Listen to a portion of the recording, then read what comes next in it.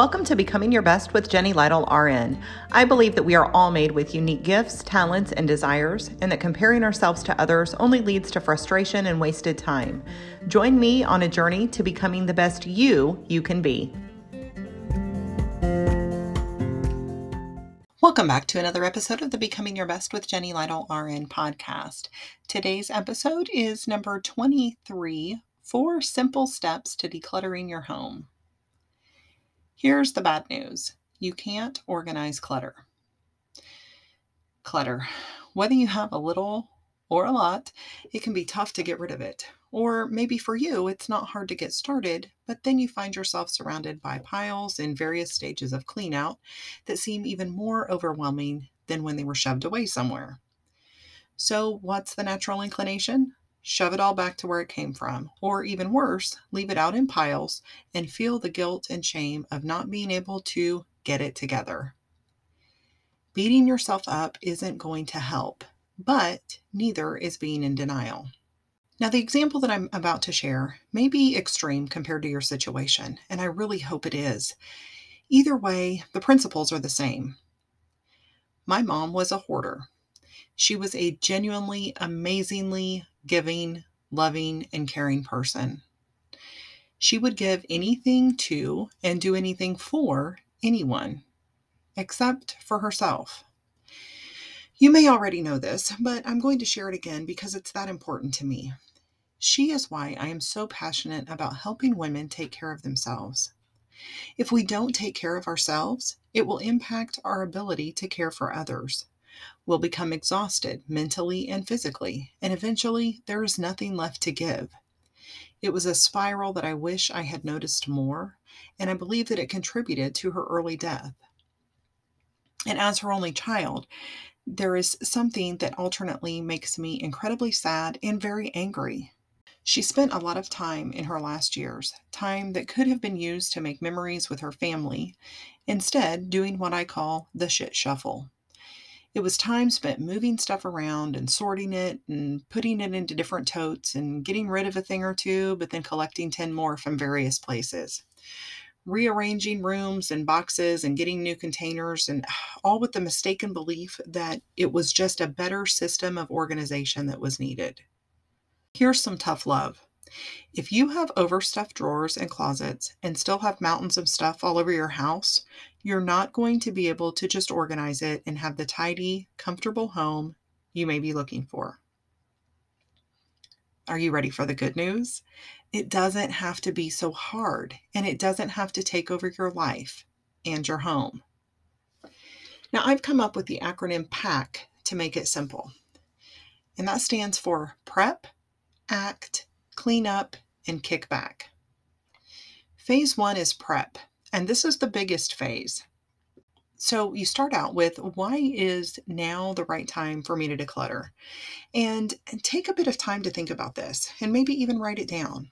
Have a cup of coffee and think about what your clutter is costing you. Is it embarrassing? Do you waste time looking for things?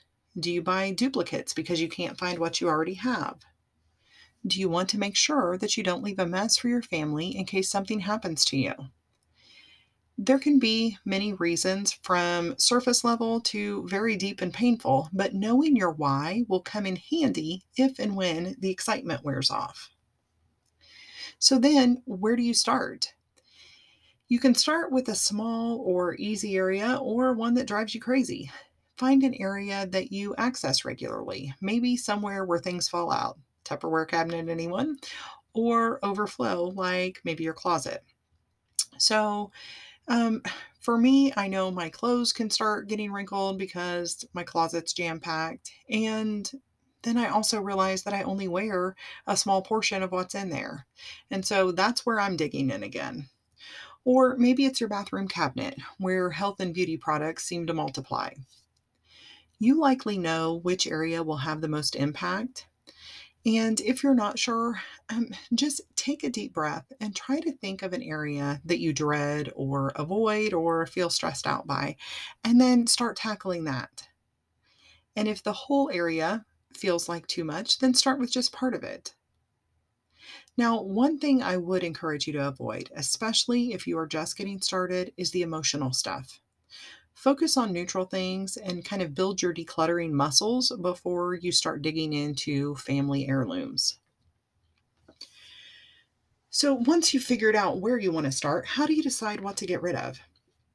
There's a lot of clutter talk out there, and there's different schools of thought. Marie Kondo encourages us to hold on to each item and see if it sparks joy in us. Some give rules about time, like if you haven't used it in X amount of time, then it needs to go. One of the concepts I like is to allow the container to decide how much you can have of something. So, for example, if you have a bookcase and you don't want books in other places, then you can only have the number of books that fit in the bookcase. This may mean you need to part with some. Now, the actual digging into what to part with can come with challenges for sure. If you want to keep it really simple, you can ask yourself two questions. If the answer to either question is no, it goes. Do I use this? And do I love this?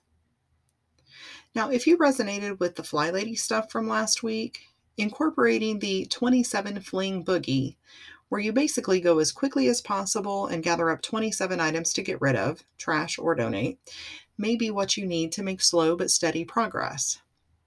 Here's a couple of quick tips. If you've got broken things, toss them. And if you have several of the same things, decide how many you really need and then part with the rest. So, what do you do with it? But there's also the issue of what to do with the stuff that you've decided needs to leave your home. So, some options are donating it, having a garage sale. You can maybe get rid of it on FreeCycle or eBay, in Facebook groups, or have a friend swap. But especially if time and space are both issues for you, like they are for me, you'll want to get it out of your house as quickly as possible. Garage sales are a lot of work, and if you have a lot to work through, this may not be the best choice. Of course, you're free to decide that for yourself, but there's a wonderful feeling of completion when we work, gather it all up, and donate it immediately afterward. Then it is truly out of our space. And we get the added benefit of knowing that someone else is being blessed by something that we no longer needed. However you decide to part with it, make sure to actually decide ahead of time where it's going to go and when you will get it there. This will at least somewhat dictate what supplies you need. So, do you want to put it in boxes or trash bags, or maybe reuse paper bags like those from Trader Joe's? I love using those bags with handles. And have them out and ready to go, and also make sure you have a trash can nearby. And decide how much time you're going to spend on decluttering for this particular session. Now, once you've got your prep done, you're going to move on to phase 2, which is act. Now, this is a very important point and one that I used to get really frustrated with myself. Only take out what you can put back and go through in an allotted amount of time. And this will help prevent overwhelm and burnout, which can lead to giving up before you've accomplished much. If you start feeling frustrated, take a short break if needed. At the very least, take a few breaths. This can be fun for some, and it can be sad and triggering for others. It can lead to feelings of shame for wasting money on unneeded things, for letting it get out of control, for any number of things. Stop. Approach this with love and grace. Regardless of how or why or how many times you've been in this same place, you're choosing to take control and get rid of the things that are weighing you down. Phase 3, cleanup. When your time is up, don't stop just yet. You still need to clean up. This will only take a few minutes and will leave you feeling good about your decluttering session instead of frustrated because you're now stepping over piles. So empty your trash can and put it back. Take all of your items to be donated to the car. Schedule a time to drop them off. And don't stress about how much there still is to do. Instead, move on to phase 4, which is kick back. When you're done with your session, even if it was a short one, take a few minutes to reward yourself for your work. I know this may be a struggle for you. It is for me too. I can get so focused on the next thing or on how much I still have to do that I don't always take the time to appreciate what I've done. But ending on a positive note will make it more likely that you will dig in again and not avoid it out of dread. If your whole house feels like it's busting at the seams, cleaning out the junk drawer might not seem like much, but it can be enough to encourage you to keep going. And it can be like the shiny sink that we talked about last week. You can get control of your clutter. Less stuff means less stuff to clean and to clean around. And it doesn't all have to be done at once. Regular decluttering sessions all add up to big results. If you find yourself avoiding scheduling more time to declutter, revisit your why for motivation. You can do it, and you deserve to live in a home that makes you smile. Until next time, take a deep breath or two and never stop becoming the best version of you. Does this sound like you? If you start a new habit with excitement but then lose motivation before you get the results you're looking for, my upcoming membership community will be perfect for you.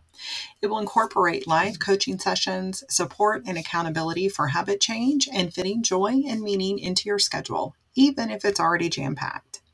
Be one of the first to find out more about becoming a founding member and locking in at the introductory rate of less than $5 per week by going to jennylytle.com/membership.